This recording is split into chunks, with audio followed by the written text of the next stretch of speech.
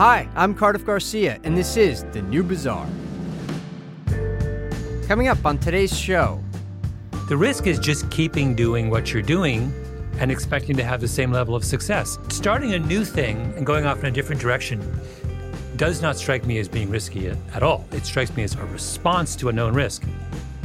Malcolm Gladwell on risk-taking, useful delusions, war games, the underrated virtues of mediocrity, and a whole lot more.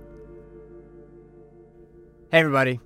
Last summer, I interviewed Malcolm Gladwell for another podcast that I host called The Next Chapter by American Express Business Class.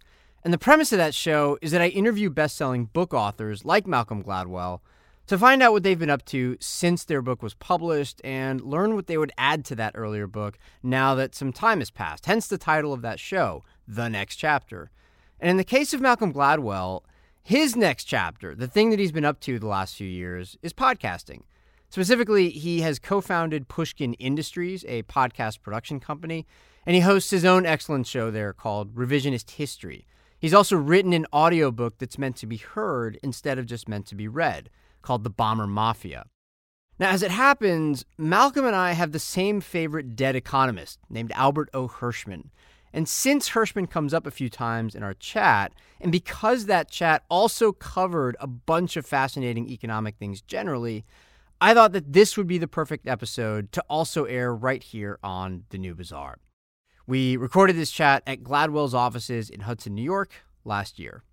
Here it is.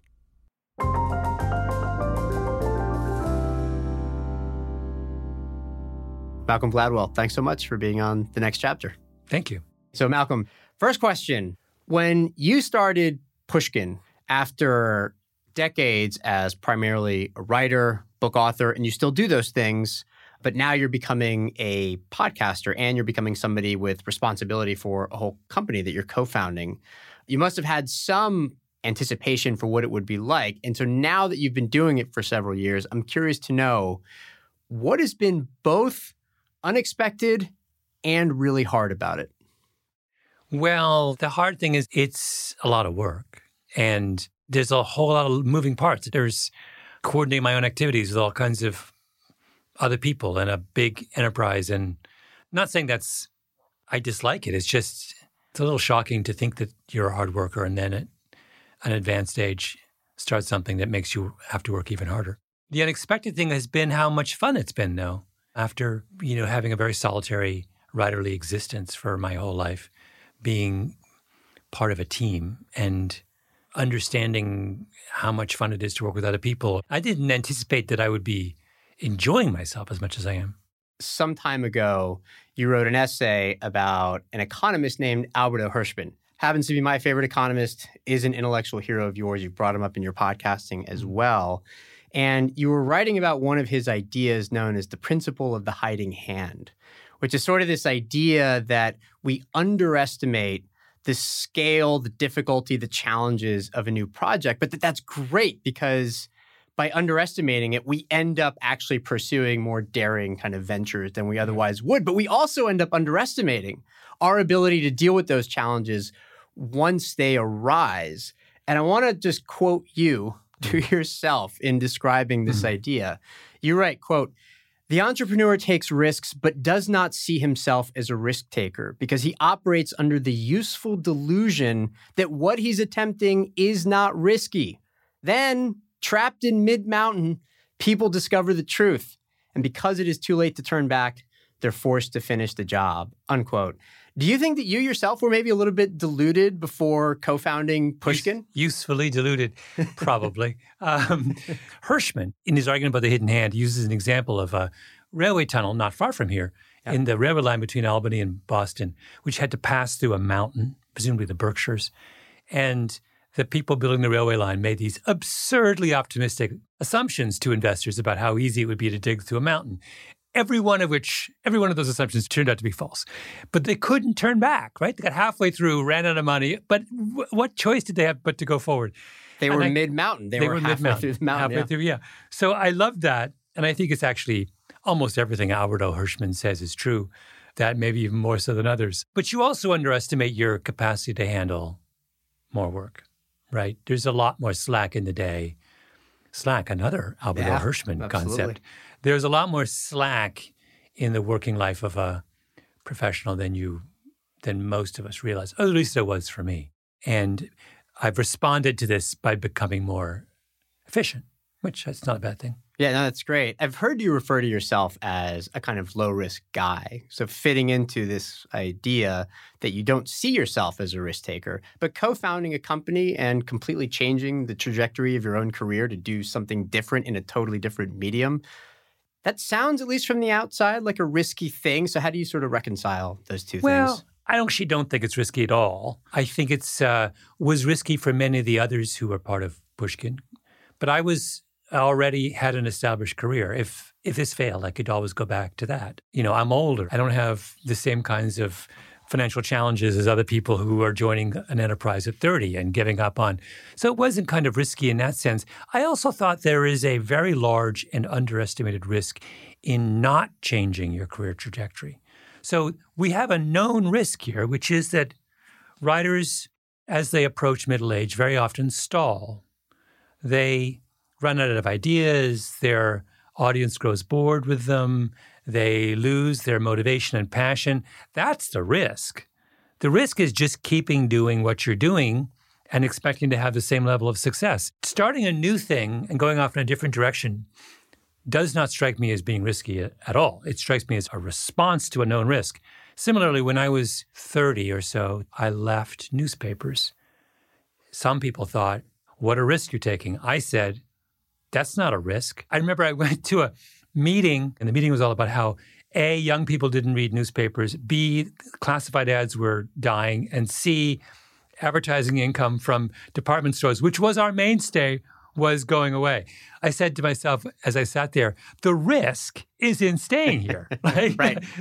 So it just depends. I tend to think that people, when they use the word risk, forget the notion of risk has to be judged against the alternative. And if what you're doing is less risky than the alternative, it's not risky.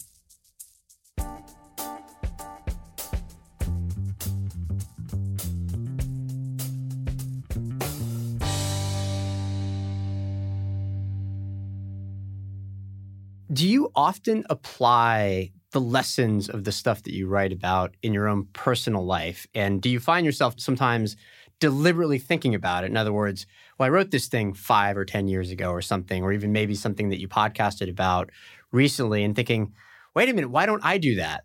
It's hard, I think, sometimes if you're somebody who traffics in the world of ideas to actually take those ideas and then apply them every day, which is, I think, harder than just recognizing them.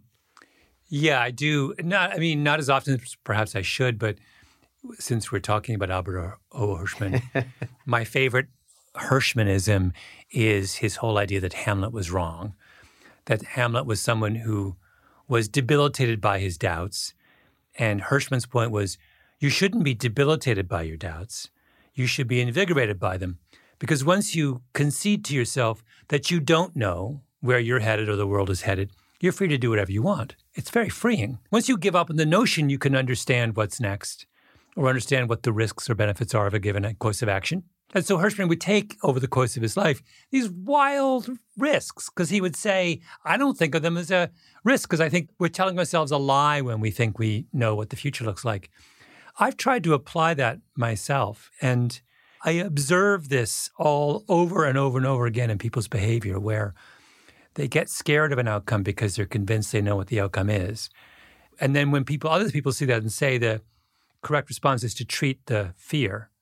No. The correct response is to treat the false belief that you know what the outcome is. If anything, it's to apply more fear to the thing that seems safe right now so that you realize it's no different from the thing that seems risky. The classic example of this, and I say this as someone who's just had a child, whether or not I'll be able to follow through on this is another matter, but the classic example of this is the way that parents agonize about the school choice for their children.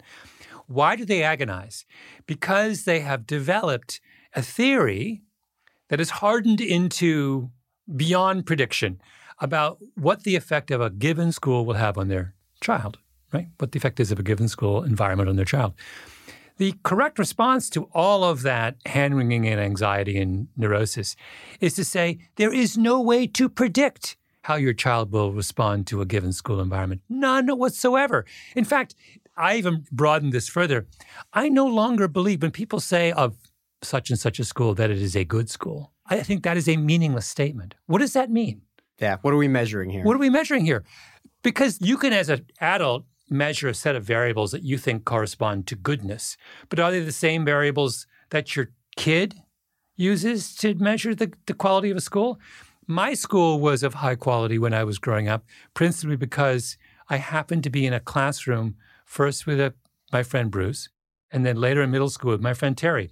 Two complete accidents, like two random people who proved to be enormously influential in my life. It had nothing to do with the class size, nothing to do with the teachers, nothing to do with the crime rate, nothing to do with all these things that parents, nothing to do with the spending, nothing to do with the quality of the school board. It was that Bruce Headlam sitting next to me in first grade, Terry Martin, my lab partner in sixth grade, right? That's it. So like for someone else, it could be another completely different random set of circumstances. My parents in a million years could never have predicted that my school would be beneficial to me because of the presence of these two random individuals who they knew nothing about and I knew nothing about.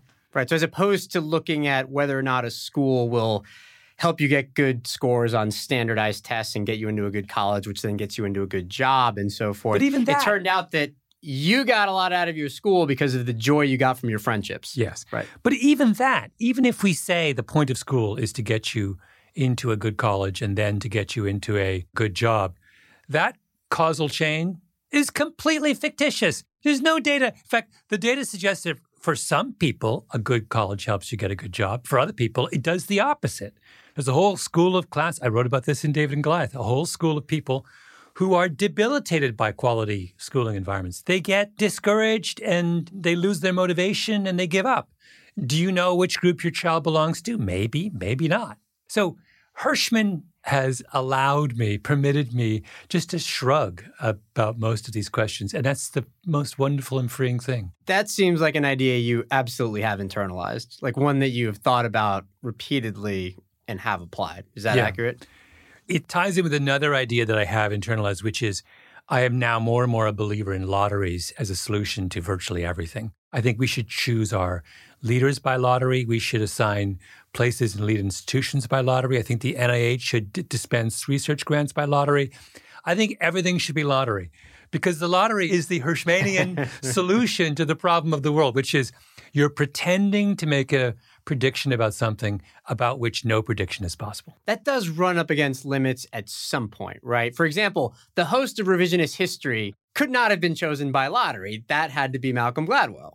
Yes, but Pushkin didn't hold a contest to see who would be the host of Revisionist History. Malcolm came to Pushkin with Revisionist History. So there's a difference. Were we holding a contest among qualified applicants to see who would be the next host of our next podcast, I would say a lottery is not a bad approach. Okay.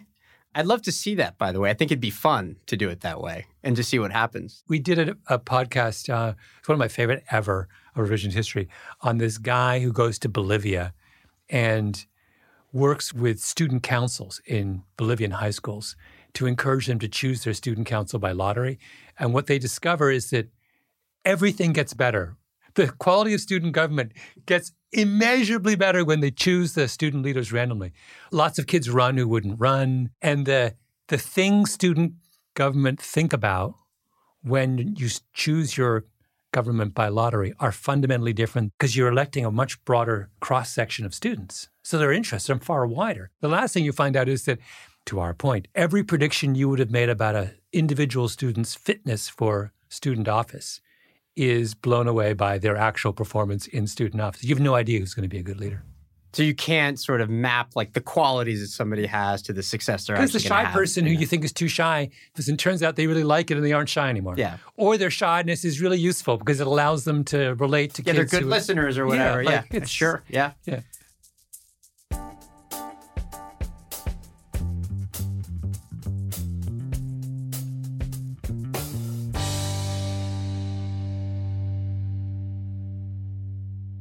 You have said in one of your revisionist history episodes, the one about Alberto Hirschman and doubt, which was actually about hiring people, you have said that you are essentially a hiring nihilist. I am a hiring nihilist. So it must be easy for somebody to say, well, we should run this hiring decision by Malcolm. And it's like, well, he's just going to come back and say, do whatever, because we can't anticipate how they're going to do. Much as I believe intellectually that the hiring nihilist position, which I should explain, is the position that it is impossible to learn from any of the normal hiring rituals whether the person you're hiring is right for the job. So my response to that is, well, then don't bother. Hiring rituals like interviews, like, I don't know, looking at their resumes and their grades or something. Talking to references. I believe all of that is so either misleading or useless that I don't do any of it anymore. But as much as I think that's a defensible position, you cannot run a company. You can't be a hiring nihilist. I probably, as I like to do, take that idea to extremes. And so you really don't want me in the C-suite.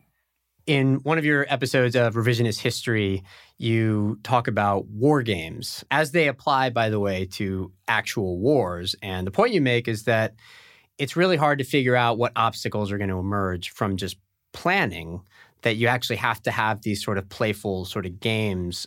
And I'm wondering how applicable that is beyond just war. Like, can you war game, Pushkin, for example? Like, can you sort of apply that to a company that you're a part of now? And is it worth it? It's a really interesting question. And I've had conversations with people who do war games to ask them whether the same practice could be extended outside of the military field. The difficulty is there are a relatively limited number of known variables in a war game for you to manipulate, right? You have a set of weapons. Your enemy has a set of weapons. You pretty much know what weapons your enemy has. You know their capabilities. There's a big body of kind of shared knowledge that allows you to proceed. There's just an awful lot more unknowns in, say, the business environment that make it a little trickier. But that being said, is the idea of building in essentially dress rehearsals into a whole series of activities a good one? I think absolutely it's a good one. Like, to go back to the example of schools, we could probably empirically figure out how long most people need to be at a new school before they know whether they like it. Let's say it's 3 weeks. Is it a bad thing if you're going to be spending 4 years and $200,000 at a school that we have these 3-week trial periods that are considered to be a normal part of the choice? Similarly, in hiring, you could think of a similar kind of thing. I mean, we do have trial periods, but it's considered to be, if someone fails the trial, it's considered to be a kind of failure on their part. Yeah, there's a stigma attached to that. There shouldn't be a stigma. It should be stigma-free. It should be like, let's try you, see if you like it. And if one or both parties don't like it, it should be fine to move on. I do think that we under-experiment with in fact, the theme of this year's revisionist history is experiments for this exact reason, that I think we do far too few of them. Yeah, you told Tyler Cowen in another interview that a great way to experiment more is to have safe spaces for mediocrity, which I love this idea because I think a lot of us think of, really great companies as places that have quote unquote cultures of excellence, where if you do something, you've got to be the best or striving to be the best. You have to make a very high quality product or a service and so on. But if you're somebody who does have a sort of experimental bent, well, that turns out to be really intimidating because you show up and you might suck at it right away, which makes sense because you just started, and then you might get discouraged and just not bother. So yeah, I'd love to actually just hear more about how to put in place a deliberate strategic culture of mediocrity and how that can help. This is one of my favorite examples of this was my father, who was a great believer in mediocrity. It's just a great phrase. He's a big gardener. We moved to Canada. He wants to build a greenhouse because it's cold, right? He has no experience building anything, and he doesn't have any money. So what does he do? He builds his own greenhouse using as his labor force his 3 sons, the eldest of whom is at the time 10, maybe 12. The greenhouse it functions as a greenhouse. It's a disaster. And no one is prouder of its imperfection than my father. He would boast that there's not a single right angle in the entire thing. It's this kind of completely, it looks like something that was constructed by a man with no construction experience and his 3 pre-adolescent sons. Like out of a Pizarro painting or something like that. But his whole point was that if he didn't accept it with all of its flaws, he never would have built it, right? If he was a perfectionist, he wouldn't have a greenhouse. And how much worse would his life be? He needed a greenhouse. He didn't need a perfect greenhouse. And also, the point of the greenhouse was not to build a beautiful greenhouse. It was to create a place where plants could grow. So he's focused on the plants, not the greenhouse. He didn't care about the greenhouse, right? So it's like he might be a much more of a perfectionist when it comes to the outcome, which is, can I produce seedlings and I can replant them in the spring? That's what he wanted to do. Did he do that really well? Yes, he did. The greenhouse, disaster, but who cares, right? And I loved the enthusiasm with which he would present the flaws of his own work as proof of this point. That if you're hung up on the building and not the flower, you've totally missed the point of what it means to be happy as a gardener, right? That notion was so crucial to me as a kid, and I've never forgotten it. It's that people pursue perfectionism as a kind of all-inclusive ethic. And that is such a terrible mistake. I began life as a very, very serious age-class runner who thought that running was about winning races. And I subsequently realized that that is the craziest, stupid, and most self-defeating notion that I ever had, and that running is most beautiful for people who do it badly, who aren't going to win Olympic medals, who are not badly, but who, if your goal in running is just to enjoy yourself and get in good shape, it doesn't matter if you run a 4-hour marathon. It's totally fine. This kind of obsession we have that everything has to be done perfectly just gets in the way of happiness. When is it good to be restrained and when is it good to be obsessed? Well, people who are obsessed with productive things are far more interesting than people who are not. Any bad thing that arises out of obsession, I'm willing to live with because I think the good things that come from obsession are so much greater. But obsession is not absolute. Obsessive people are not generally obsessed about everything. They have a thing that captures their imagination, a very specific thing. And so that's sort of what saves them, that they're choosing to focus in one particular area and to kind of accept and to be restrained in all other areas. So maybe the trick is that kind of combination, is learning how to balance, to turn off your obsessive temperament when it's no longer useful. I asked that question because you were having a fun and playful back and forth with Adam Grant, the psychologist, and who I think you've known for some time. And he made the point that you must be somewhat obsessive because you're a runner and you've been running your whole life. And you countered that actually running is the sport of the restrained, that it's very easy if you become obsessed with running to become a terrible runner and you won't enjoy it because you'll get injured, and you'll get hurt. Show me an obsessive runner and I'll show you a runner who's not running because they're injured. It was awfully rich for him to say that because I love making fun of Adam. He was a diver, for goodness sake. Those guys spend hours in the pool. So here he was, the obsessive pot, who spent 6 hours a day in the pool in high school and college, telling me a track workout can be over in 40 minutes. Wait, who's the obsessive here? It's the 6-hour guy or the 40-minute guy? Yeah. You're listening to The Next Chapter by American Express Business Class. When we come back, I ask Malcolm Gladwell about what's next for him.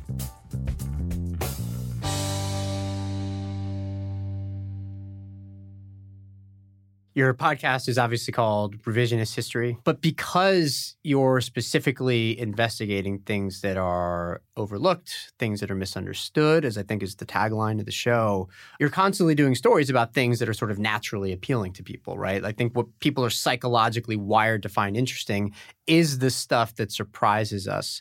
It's appealing, but it seems like it would also bring certain dangers, right? We would end up finding ourselves wanting to believe the thing that overturns the conventional wisdom, right? So I guess a question I have is, in making the show, how do you sort of steer clear of what might be the siren call of oh my God, that's so interesting. I hadn't thought of that. That must be, something we should do just because it's so interesting.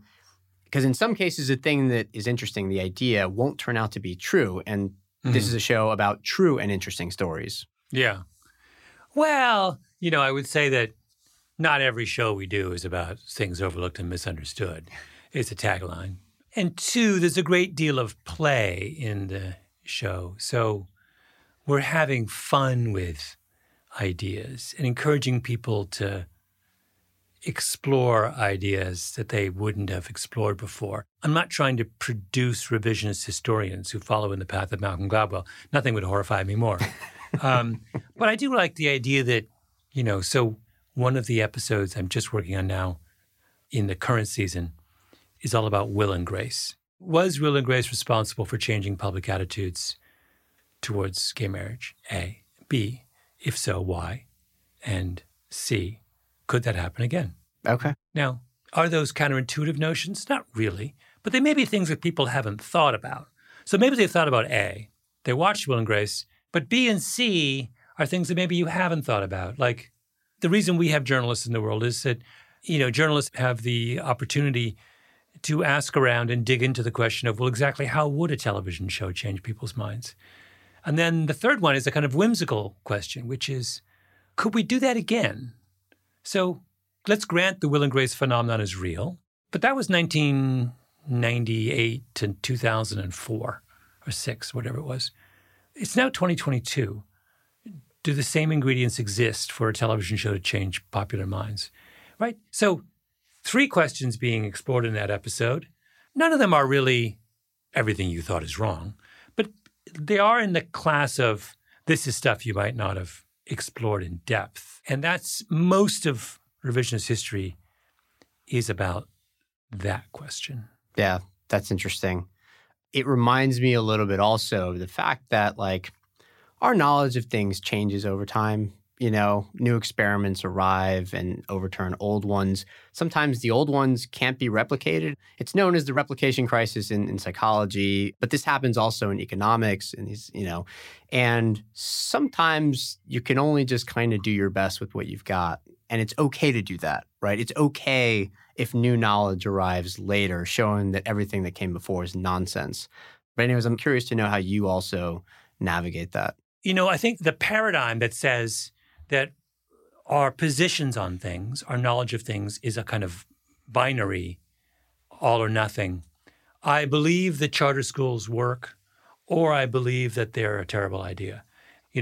I'm in the first group, and then I listen to a podcast on charter schools, which convinces me everything I thought was wrong, and I flip. That's actually not the way it works. The way it works for most people is, I think, that you have a vague collection of experiences with charter schools, things you've read, things you've observed, things friends have told you. Your cousin who lives in Cleveland sends her kid to a charter school, and this is what happened. You have all those things, a cluster of stuff in your head. You haven't really looked for a through line or organized it according to a theory, but it's like a mosaic. And then if you reflect on it, you say, well, on balance, the 10 things I know about charter schools suggest to me that there are times when it can be really useful, right? So let's say Malcolm does a revisionist history episode on charter schools are the worst thing of all time. You listen to that, you just plug it into your mosaic. You say, okay, here's another data point. Now I have 11 data points. Maybe that shifts me a little to being a tiny bit more skeptical of charter schools. I think that's the way things work in my mind. So what I'm doing is, if I'm giving you a intellectual experience which replicates something you already have, it's not useful. I haven't made your mosaic better. You got a blue tile. I gave you an identical blue tile. What's good is that? But if I give you something that's, a kind of fuchsia, which looks nice next to the blue, right? Which augments your understanding a little bit. Even if you don't entirely like fuchsia, you can plug it into your mosaic, and now you've got a better perspective on the world. So the joke of revisionist history is that we pretend to be playing the binary game. We pretend to be saying, I'm going to tell you something that's going to overturn everything you thought before. That's the joke. It's a joke, right? And everyone gets the joke who listens. We understand that, no. What I'm going to do is I'm going to shine a light on a little thing that maybe you hadn't thought about, and that will enrich your understanding of the world. Last question. Any plans to keep challenging yourself when it comes to storytelling innovation, either in terms of Pushkin, your company, or in terms of your own projects? Can you give us a little tease on where you might be headed? I'm writing a book right now, which is like Bomber Mafia, something of a departure. I've written a certain kind of book for most of my career. These narratives around ideas that span many different stories. But this idea of doing books that are really more single narratives. One story all the way through. One story all the way through. Something I always wanted to do. I tried it out with Bomber Mafia, and I liked the result. And now I'm doing this book. The main character is Tom Bradley, the former mayor of Los Angeles, who I think I've convinced myself is one of the most interesting public figures of the 20th century. He's a fascinating character and utterly underappreciated, both in his time and subsequently. But it's this really interesting way of looking at temperament, which is something, again, that I'm interested in. This question of, here is a man born in poverty at the height of kind of Jim Crow, comes to L.A. when L.A. is still very much a deeply segregated racist city, and becomes mayor of a minority black city. I mean, the African-American population of L.A. has never been greater than 15%. Becomes mayor in 1973. Like, you try that, right? And stays mayor for 20 years. And the question of how you do that under those circumstances, under those constraints, how you stay on top for that long, what are the personal sacrifices you have to make? I just find that such an extraordinary, fascinating question. I would never have tried to write a book on that specific question when I was writing books 25 years ago. Something to look forward to. Malcolm Gladwell, thanks so much for being on The Next Chapter. Thank you. And that's the end of today's show. Again, that was an episode of The Next Chapter by American Express Business Class, and it was with permission from American Express that we were able to air the show here on The New Bazaar. So big thanks to them. And if you liked the episode, you might want to consider subscribing to The Next Chapter. It has lots of other interviews I've done with guests like Adam Grant on how to think creatively, David Epstein on why it's good to be a generalist, Susan Cain on introversion, Mashama Bailey and John O'Morisano on entrepreneurship and partnership in business, and a bunch of others. So we are going to include some links to Spotify and Apple Podcasts and some other places where you can find The Next Chapter in the notes for today's episode. Check it out. The New Bazaar is a production of Bazaar Audio from me and executive producer Amy Keene. Adrian Lilly is our sound engineer. And our music is by Scott Lane and DJ Harrison of Subfloor Studio. Please follow or subscribe to The New Bazaar on your app of choice. And if you enjoyed today's show, leave us a review or tell a friend. If you want to get in touch, I'm on Twitter as @CardiffGarcia, or you can email us at hello@bazaaraudio.com. And we'll see you next episode.